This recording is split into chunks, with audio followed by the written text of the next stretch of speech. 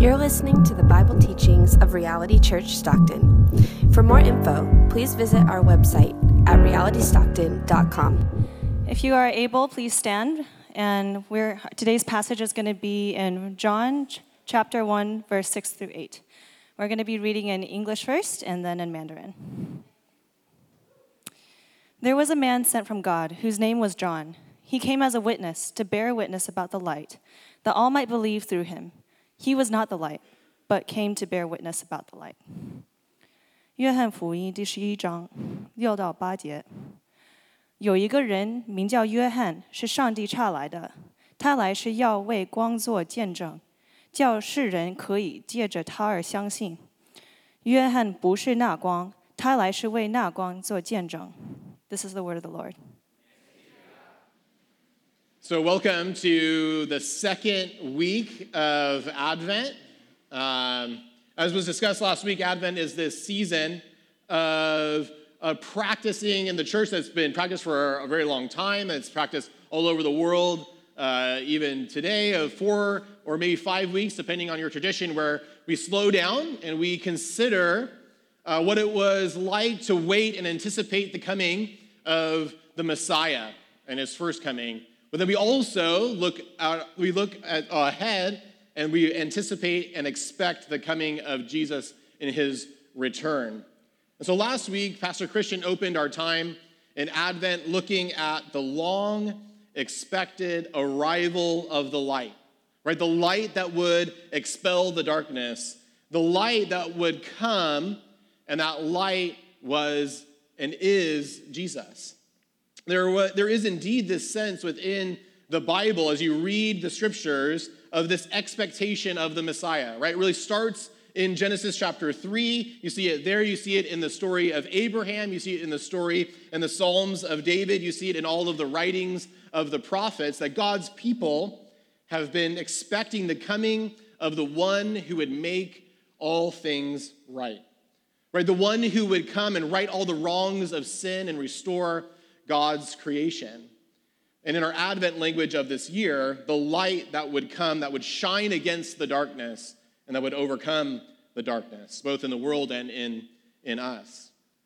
But conversely to the expectation of the Advent season is also this sense of the unexpected, right? There's so much about this story, there's so much about the scriptures that help us expect the coming of the Messiah, but there's also a lot about his coming that was very unexpected to many in his time.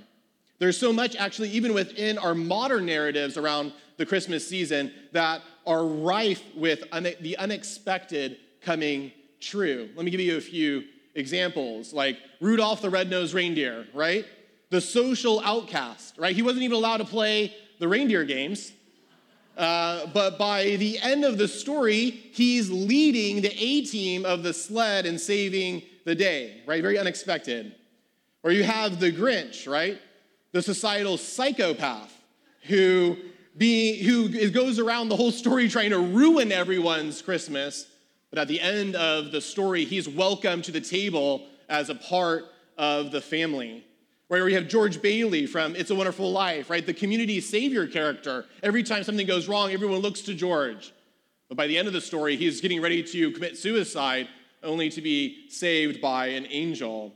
I think most poignantly for me is the story and the character of Ebenezer Scrooge, right? Scrooge is this character who is so unexpected that anything would happen in his life that would be redemptive. Right, Dickens describes Scrooge in this way at the beginning of A Christmas Carol. Oh, but he was a tight-fisted, hand-to-the-grindstone Scrooge, a squeezing, wrenching, grasping, scraping, clutching, covetous old sinner, hard and sharp as flint, from which no steel had ever struck out generous fire, a secret and self-contained and solitary as an oyster. The cold within him froze his old features, nipped his pointed nose, shriveled his cheek, made his eyes red, his thin lips blue, and spoke out shrewdly in his grating voice. This is the description of Scrooge, and this description is only actually a portion of the description that Dickens gives of him. It actually goes on for another page to describe how terrible the nature of Ebenezer Scrooge was. And the point is this, that no one ever expected anything kind or redemptive to ever occur in relation to Scrooge. Not to him, not from him, not for him. And as we all know, the story becomes one of the most unexpected stories of redemption ever written, as through supernatural means, Scrooge is transformed from what we just read to this at the end of the novel. He became as good a friend, as good a master, and as good a man as the good old city knew, or any other good old city, town, or borough in the good old world. I think what Advent and the Christmas seasons are trying to tell us is that if we're like Scrooge, if we feel like there's nothing good that could come into our lives, that everyone looks at us and says nothing good is ever going to come out of their lives, we're not too far gone. There's so much hope for me, and there's so much hope for you in the story of Advent and the story of Christmas. And so I encourage you this morning, you're here, right? Whether you came here willingly or whether you came here unwillingly, whether you're a member here or whether you're just visiting, that you're here, right? And we're practicing Advent together. So I encourage you to press into this season this morning, even if in this just brief time, as we hear from the word, as we sing songs, as we fellowship afterward, and find what the season and what Jesus has for you. And I would encourage you to then practice this season ongoing for the next several weeks, because no matter who you are, there's no one who is too far gone, and there's no one that has gone far enough to not receive something in this season. So it is in this seasonal pattern of unexpectedness that we're going to go through our passage this morning. So we have five points this morning. This is our pattern for this morning. The unexpected time, the unexpected messenger, the unexpected mission, the unexpected light, and the unexpected way. So that will be our pattern this morning. So first, the unexpected time. The end of the Old Testament finds the people of God returning to Israel from exile. Right? They had been carried away into exile, into Babylon, for their idolatry and for their wickedness. And when we leave Israel at the end of the Old Testament, they are attempting to reconstitute their nation. Right? They're trying to reconstitute their nation physically as they rebuild the temple, as they rebuild the walls of Jerusalem and their towns and their livelihoods. We see those stories in the books of Ezra and Nehemiah. But they're also trying to reconstitute themselves spiritually. And we see them really kind of failing to do so in the final book of the Bible chronologically, which is Malachi, which is really just a series of disputes between God and the people, right? God saying, this is what you guys are doing, you should stop. And the people saying, well, I'm not so sure that that's how we interpret our situation. Then from the perspective of the scriptures, there is about 400-year gap between the Old and the New Testaments, between Malachi and the events of the Gospels where we find ourselves this morning. And during this time, Israel is conquered by the Greeks, and then they sort of rise up and fight back to find some relief, but then they become subject to Rome and the empire of Caesar. And this period is known as the intertestamental period, and is one of where Israel faces some extreme challenges against their sovereignty, right, as they continually are being conquered and subjected. Challenges against its religion, right, as these peoples that are conquering them have their own idea of divinity and the meaning of life. And challenges against its uniqueness among the nations, right? This was the idea of Israel, is that they were different, they were set apart, they were holy. But it certainly, as the Greeks came in and sort of mandated that everyone learn Greek and speak Greek, some of their uniqueness began to melt away. But overall, this 400-year period is kind of a dark time in the history of the people of Israel. And it's interesting to note that Israel experienced another, 400-year period of difficulty in its history. It so happens that Israel was in Egypt for 400 years, following its move there during the time of Jacob and Joseph. And that period devolved from a period of relative safety and security in Egypt to one that found Israel at the end of their rope in slavery in Egypt. And this was a dark time for the people of God. And it's described in Exodus chapter 2 in this way. During these many days, the king of Egypt died, and the people of Israel groaned because of their slavery and cried out for help. Their cry for rescue from slavery came up to God, and God heard their groaning, and God remembered his covenant with Abraham, with Isaac, and with Jacob, and God saw the people of Israel, and God knew. And the story of Exodus then continues, right, as Moses delivers God's people out of this very unexpectedly difficult and hard time and leads them out to the wilderness to be with God and eventually into the promised land. And at the end of the 400 years after Malachi, the second 400 years, Israel is in bondage to Rome, in danger of losing its identity, in danger of losing its religion, in danger of crumbling under the weight of it all. They're really in the valley of the shadow of death. They've waited all throughout their history for the Messiah to come, the one who would right all the wrongs and alleviate their pain, but he hasn't shown up. And they're dying in darkness. And perhaps for many in that time, hope seemed lost. But God is preparing to open up the storehouses of heaven. God is preparing to bring a light that would outshine Abraham, that would outshine Moses, that would outshine David. God has set the table for the eternal light to come. And we heard last week about that light described in the previous verses as the Word. And we saw how the Word was Jesus Christ himself. So it is in this unexpected time of difficulty and darkness that God is preparing something wonderful. That though it may seem unexpected to us, though it may have felt very unexpected to those living in Jesus' time, it was very much expected by God. We're actually told in Galatians chapter 4 this, but when the fullness of time had come, God sent forth his Son, born of woman, born under the law, to redeem those who were under the law so that we might receive adoption as sons. So certainly from God's perspective, the fullness of time for him had come. This is fully expected from God's vantage point, but maybe unexpected from ours. And maybe this is where you are at this morning. Maybe you feel like this is the worst time of year, or this is the worst time of your decade, or maybe sadly, this is the worst time of your life. You've lost that expected hope of the future, and you're just barely hanging on. Well, the Advent story brings hope for you that in this dark time, God is making a way where there seems to be no way for people who have lost their way. This is what our God does. When things are dark, when things are grim, he's there alongside us, leading us to his light. So it's in this unexpected time that an unexpected messenger shows up. So out of this unexpected time comes the first character of this time in this unfolding story. John's prologue continues this way in verse 6. Notice, there was a man sent from God whose name was John. Now, John, the writer, is referring to the biblical and historical figure of John the Baptizer. Right? In many ways, John the Baptizer carries forward this idea of the unexpected.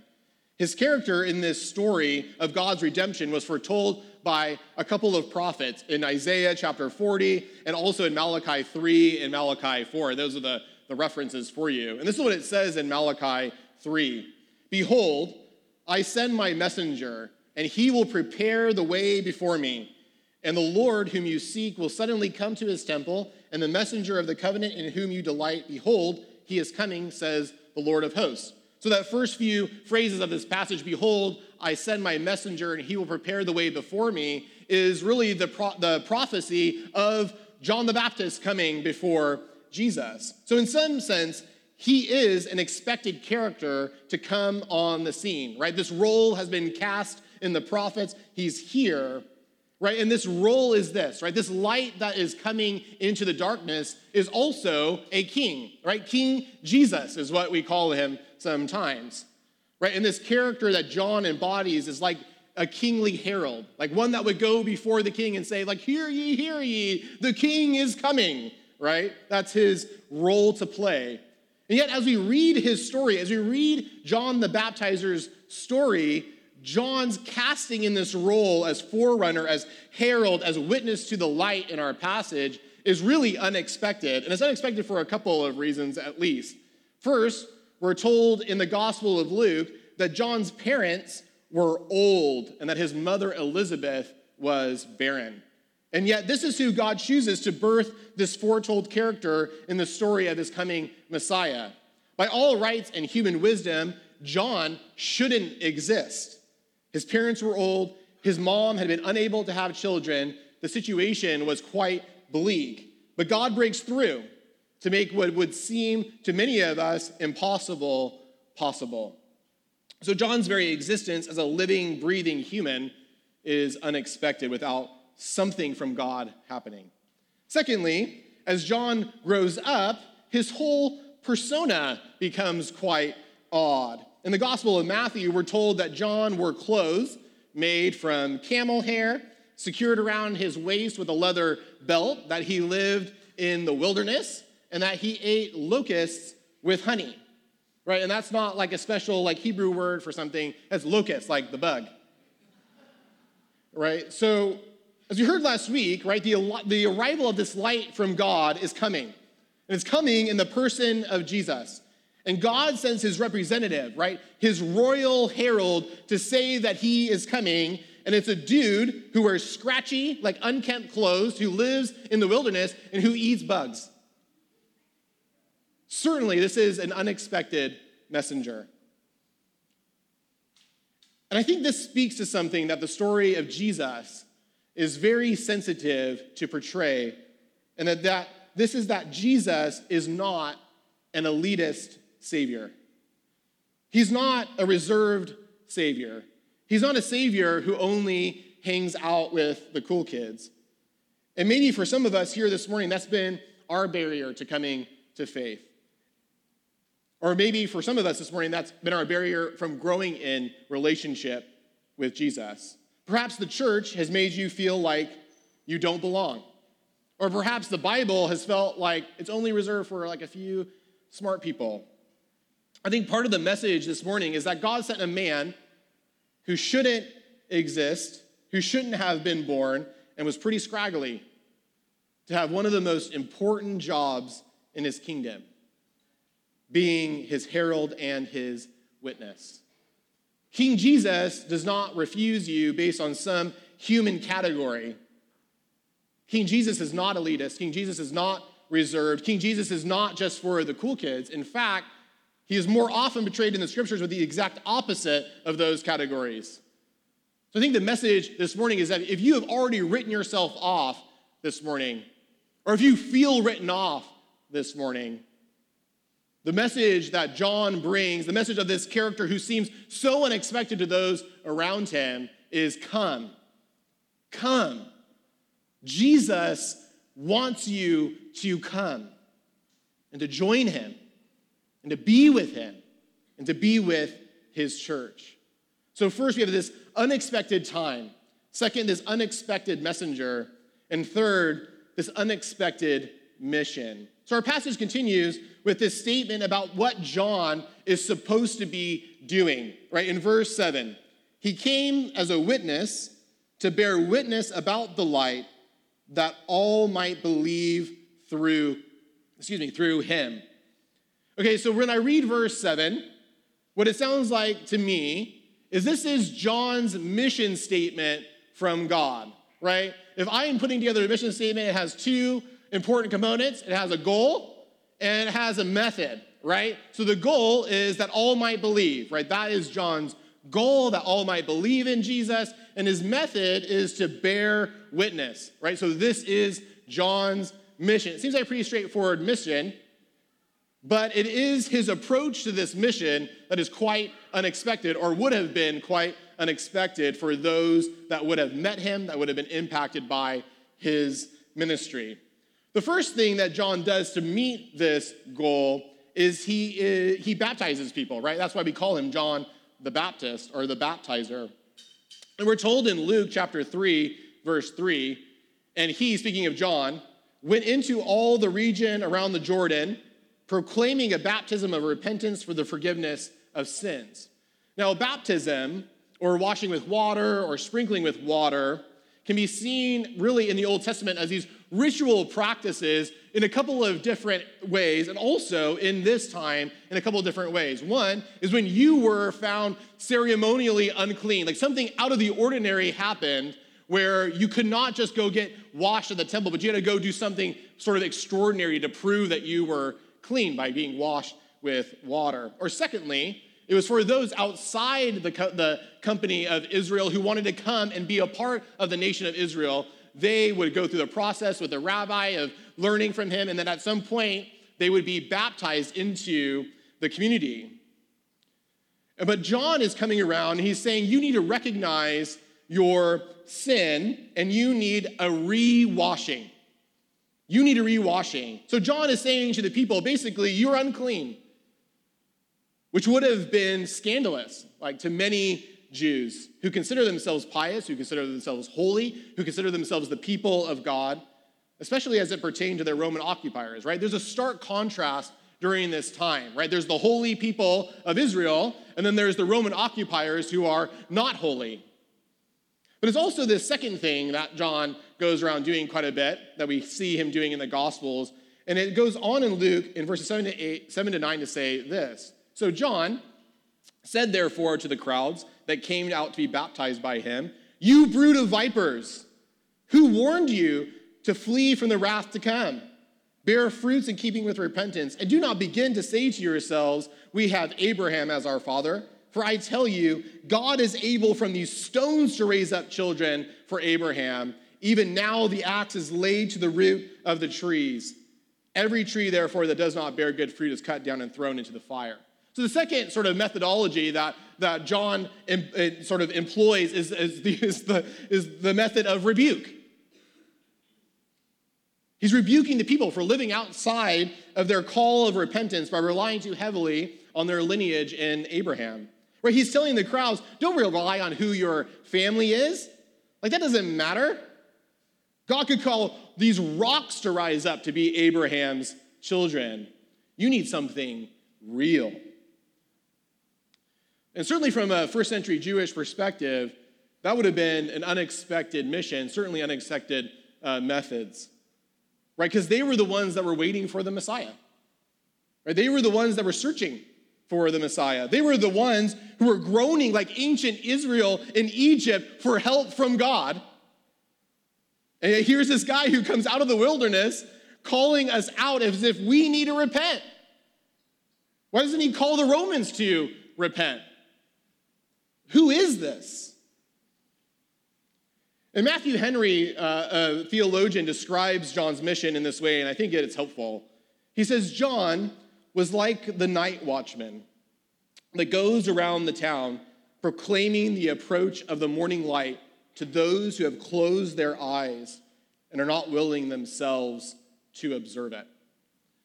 So this was John's mission. I think some of his tactics really are the tactics employed by someone who's really trying to convince people of something that they don't want to be convinced of. There's a little bit of shock in there because he's trying to shock their system into realizing that they have a very real problem. It's like they've shut their eyes to the light, and you're trying to convince someone to open their eyes. That's very difficult. For some of us this morning, I think especially for those of us who are familiar within the church, I think this is where Advent rubs us wrong. I think for me, this might be where Advent rubs me the most wrong. Because I think some of us, we may not verbalize it, but we may say it inside of our hearts. If we say, well, don't call me out, right? Like, I'm on the inside, right? Like, don't call me out. Like, I've made more, like, popsicle stick nativities than anyone else. Right? Don't call me to look into the manger in awe. Don't call me to consider my devotion. I'm the most devoted of anyone in this room. And that sometimes is my tendency, and that may be yours as well. But I think the call of Advent includes this unexpected missional call of John to repent, to remember why we needed Jesus to come. We didn't need Jesus to come because we're good people and we need to be like a little bit better. But we needed Jesus to come because we were hopeless in darkness and we needed salvation. So I think that we need to hear this missional call of John to repent and to be prepared for the one who deserves our every breath, Jesus Christ. So the unexpected time, this unexpected messenger and this unexpected mission then leads us to the unexpected light. Continuing in our passage, John, the writer, is keen to provide us with a clarification about John the Baptizer in verse 8. That's what he says. He, speaking of John, was not the light, but came to bear witness about the light. So John the writer wants us to be clear that John the Baptizer is not the light. Right? He's not the one that you have been waiting for. And I think it's important to note that John the Baptizer is quite clear in this regard when he says in the gospel to his own disciples in Mark 1, verses 7 to 8, and he preached saying, "After me comes he who is mightier than I, the strap of whose sandal I am not worthy to stoop down and untie. I have baptized you with water, but he will baptize you with the Holy Spirit." So certainly John understood his role, right? That he wasn't the Messiah, that he wasn't the one that Israel had been waiting for, but that there was someone to come after him who would be that person, and that person was Jesus. And the first century church was admonished similarly by Paul in Acts 19, where Paul said, "John baptized with the baptism of repentance, telling the people to believe in the one who was to come after him, that is Jesus," right? It's very clear, right? John the Baptist was not the Messiah. Jesus is. So why is this necessary clarification? Well, I think in part, right, is due to John's disciples and those who were impacted by John's message to realize that John was not the one that they were waiting for. But that his job was to point to someone greater than himself, and that was Jesus. It was to provide an important context for those that had missed Jesus, but had heard John, that John was not him and should not be mistaken as him, but are called to the true light, right? Hey, listen, like, if you missed Jesus for whatever reason, but you heard John was pointing to someone greater. But I think in another sense, John, though he is kind of odd and unexpected, is safer than even Jesus. John can be killed, right? And we see Herod doing so. But Jesus is much more dangerous. Maybe for some in the first century, they could live with John, but they couldn't make the leap to Jesus. The Messiah is described in Isaiah in this way. So think about this character, right? The Messiah. This king who's supposed to come and right all the wrongs. This is a lofty position. And this is how he's described in Isaiah. He had no form or majesty that we should look at him, and no beauty that we should desire him. He was despised and rejected by men, a man of sorrows and acquainted with grief.